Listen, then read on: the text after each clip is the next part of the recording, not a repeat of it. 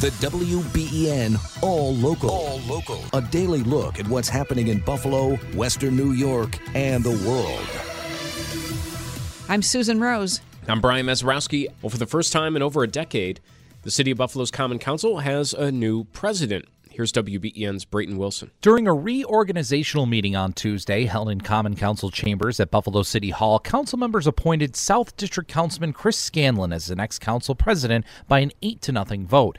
Scanlon replaces former Ellicott District Councilman Darius Pridgeon, who did not seek re-election in November. I do not take this privilege, and I do consider it a privilege. I do not take it on lightly, and I want each of you to know that I will work every day to live up to the awesome responsibility that you've entrusted me with. Scanlon has served in the Buffalo Common Council since 2012 as the city's South District Councilman and had also previously served as President Pro Tem of the Common Council since 2015.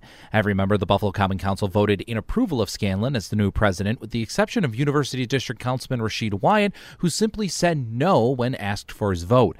Wyatt feels at the end of the day, the Common Council has lost its independence, and it's not because he dislikes Councilman Scanlon or anything of that nature. We've known that over and over again he's voted with the mayor, and that's gone against many of us who are independent council members working on behalf of the people. I'm concerned, but this is democracy, and I hope that I'm wrong, because at the end of the day, the people of the city of Buffalo deserve our best. These are trying times, and will be even more trying times. So we must come together. But on this day, I'm not quite happy. I'm a little disappointed, because the independence of the council seems to be gone. Additionally, on Tuesday, the Common Council voted to appoint newcomer Leah Halton Pope as the new majority leader of the council, while Brian Bowman takes over for Scanlon as the new president pro tem. Brayton Wilson, WBEN.com News. Brayton, thank you. We'll be speaking live with Council President Chris Scanlon coming up at 7:20 this morning. It was intentional, but authorities in Rochester say Monday morning's deadly crash was not terror-related. Police say 35-year-old Michael Avery drove a large SUV packed with gas cans into a crowd outside the Kodak Theater, killing 2 concertgoers. Aaron Katersky has more. So far, authorities have found no evidence of any ties to foreign or domestic terrorism and no social or political bias. The suspect died of his injuries. All right, and we'll hear more from an FBI news conference that was held yesterday about this coming up this morning. A wild video, and if you've ever been to that theater there, you know that there is one place where people go in and out, and that was it. A senior Hamas leader has been killed in Beirut. Hamas and the Lebanese militant group Hezbollah confirmed the death Tuesday in an explosion. More from Ian Lee in Tel Aviv. This was an explosion in the southern part of the city. According to Hamas, 7 members were killed. Now, they also killed this top commander, Saleh El-Aruri. He is also one of the founding members of Ezzedine al-Qassam. Now, that is the military wing of Hamas. The U.S. government had a $5 million bounty on El-Aruri's head. Harvard President Claudine Gay has resigned following backlash over her response to anti-Semitism on campus and accusations of plagiarism. Gay's resignation comes after she was hit with more accusations of plagiarism on Monday. They were detailed in a report from the Washington Free Beacon, a complaint outlining 6 new allegations that reach into an 8th piece of Gay's 17 published works.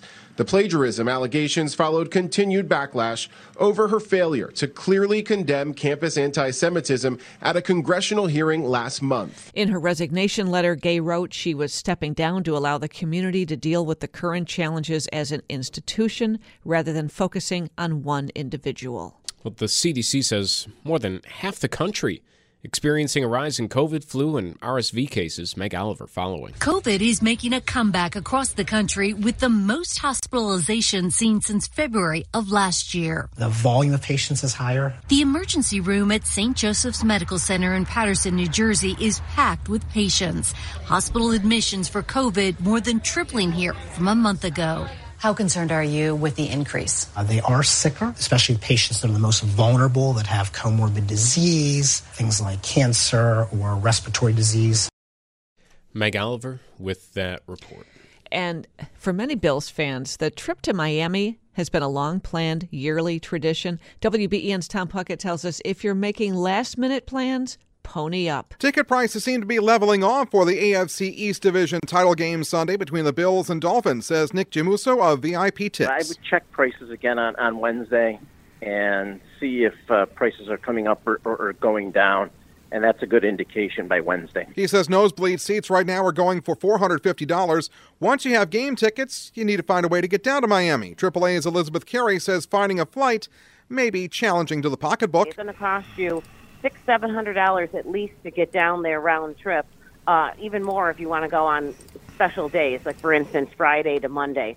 Most of the Saturday flights on Southwest down to Fort Lauderdale or Miami are already sold out. Carey says it may be more affordable to call an audible and drive. It is a 19-hour drive from Buffalo to Miami.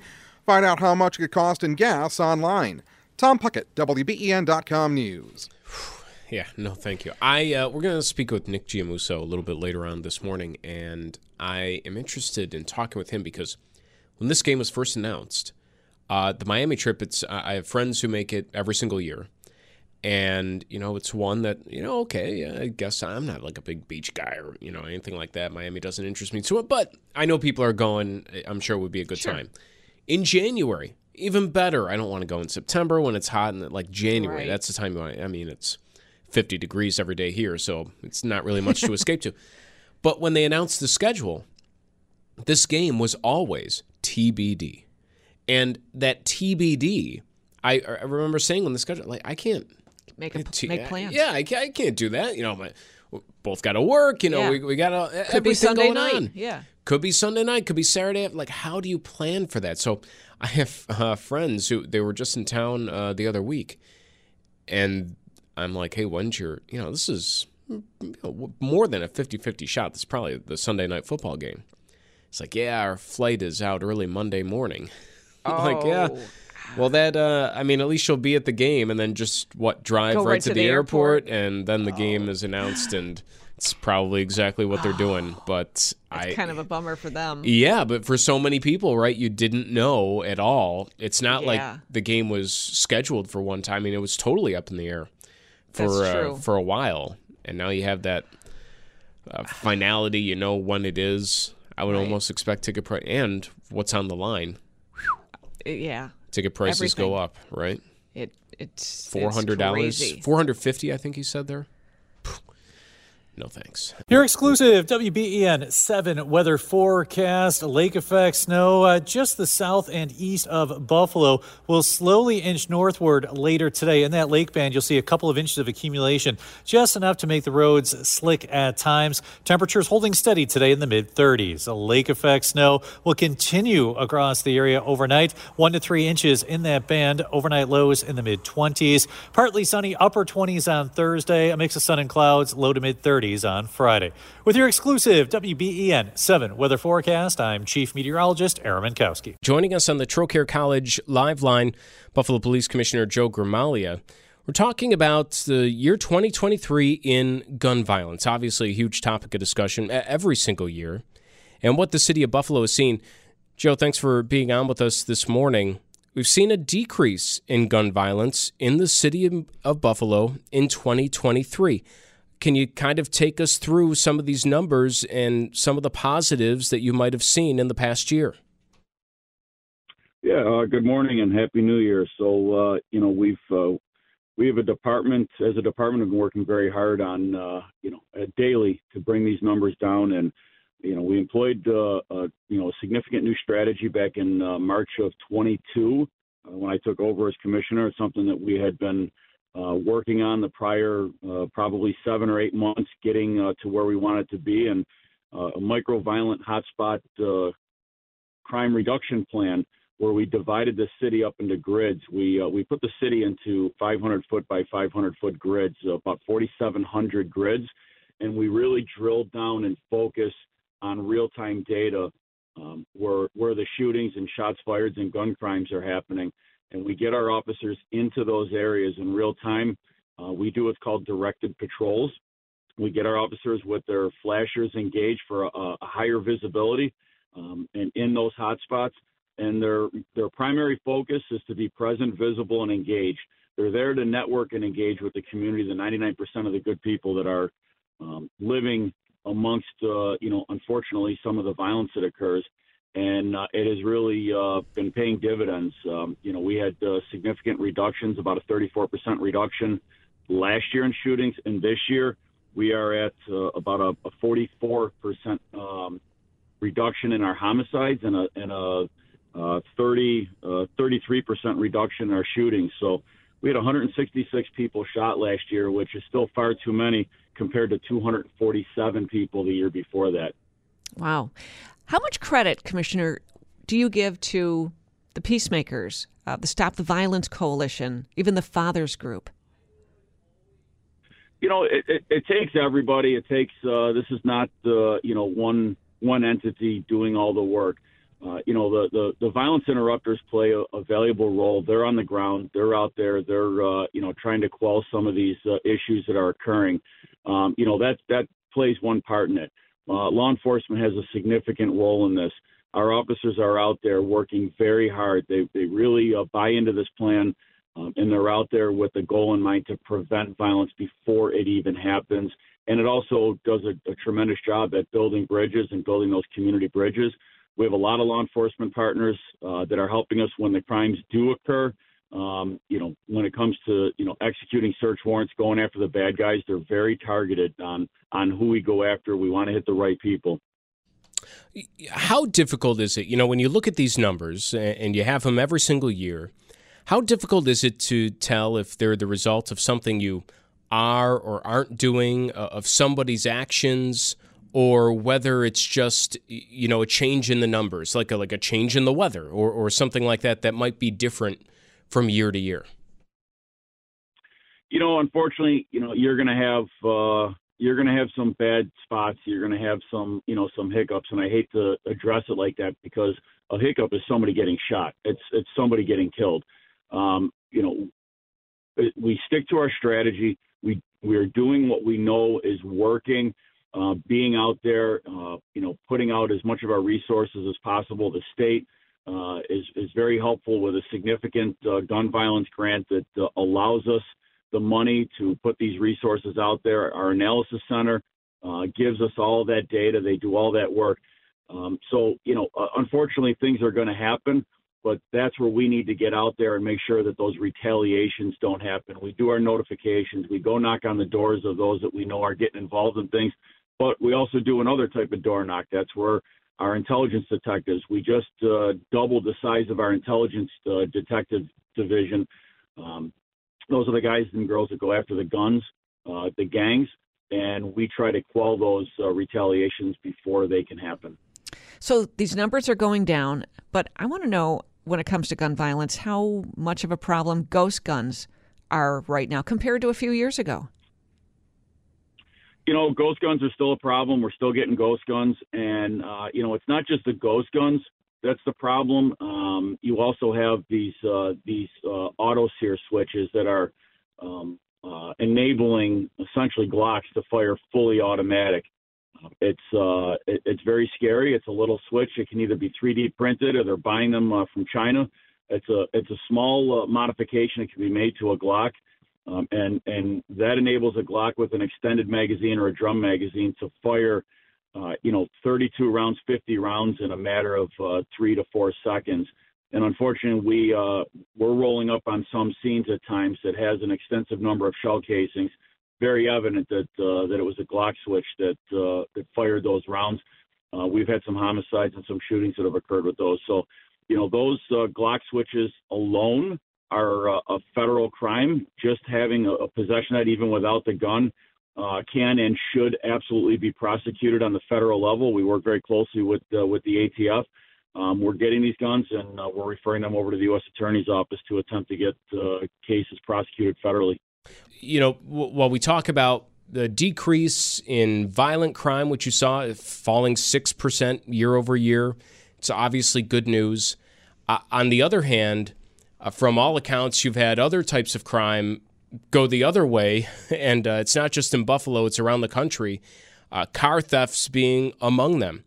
What have you seen there as far as trends? We were talking with state police just the other week, and they told us even though it's fallen from the headlines, it's still an issue they're dealing with every single day. What do you see in 2024 as a way that police, not just in Buffalo, but around the country, are going to be able to hopefully get a handle on this problem? Unfortunately, you just said that our our violent crime went down 6%, and that's great. We're going in the right direction. Our property crimes went up 21%, and that's driven, pun intended, directly by stolen cars. Our stolen cars went up 104%, about 2,800 stolen cars last year. Prior to the Kia and Hyundai issues that came on the scene about a year and about 15 months ago, we were typically around 1,000 stolen cars a year. So you can see just how much we've increased. And a lot of it is young people, the juveniles.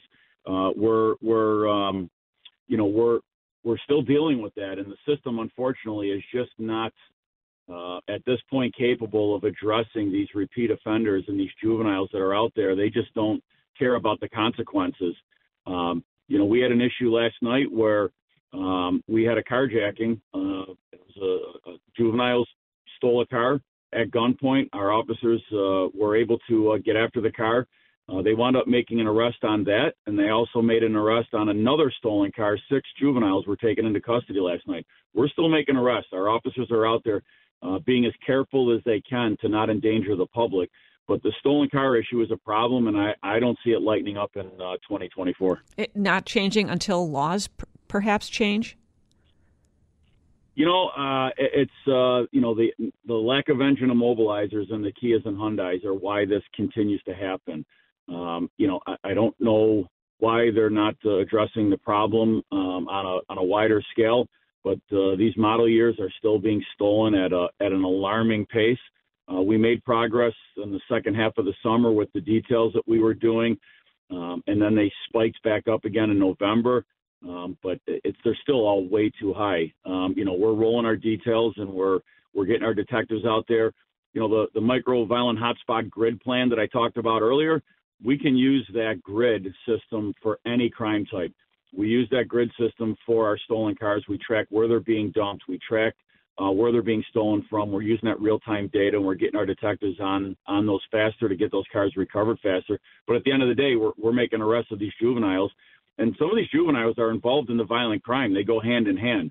They're involved in the shootings, the homicides, the shots fired, and they're using these stolen cars one after another. So it continues to be a significant problem. Is there a serious concern here that, when this started, it was people maybe exploiting a glitch in the software? It was these Kias and Hyundais that were super easy to steal, and all you needed was a USB charger, and so the kids were just going around and doing it.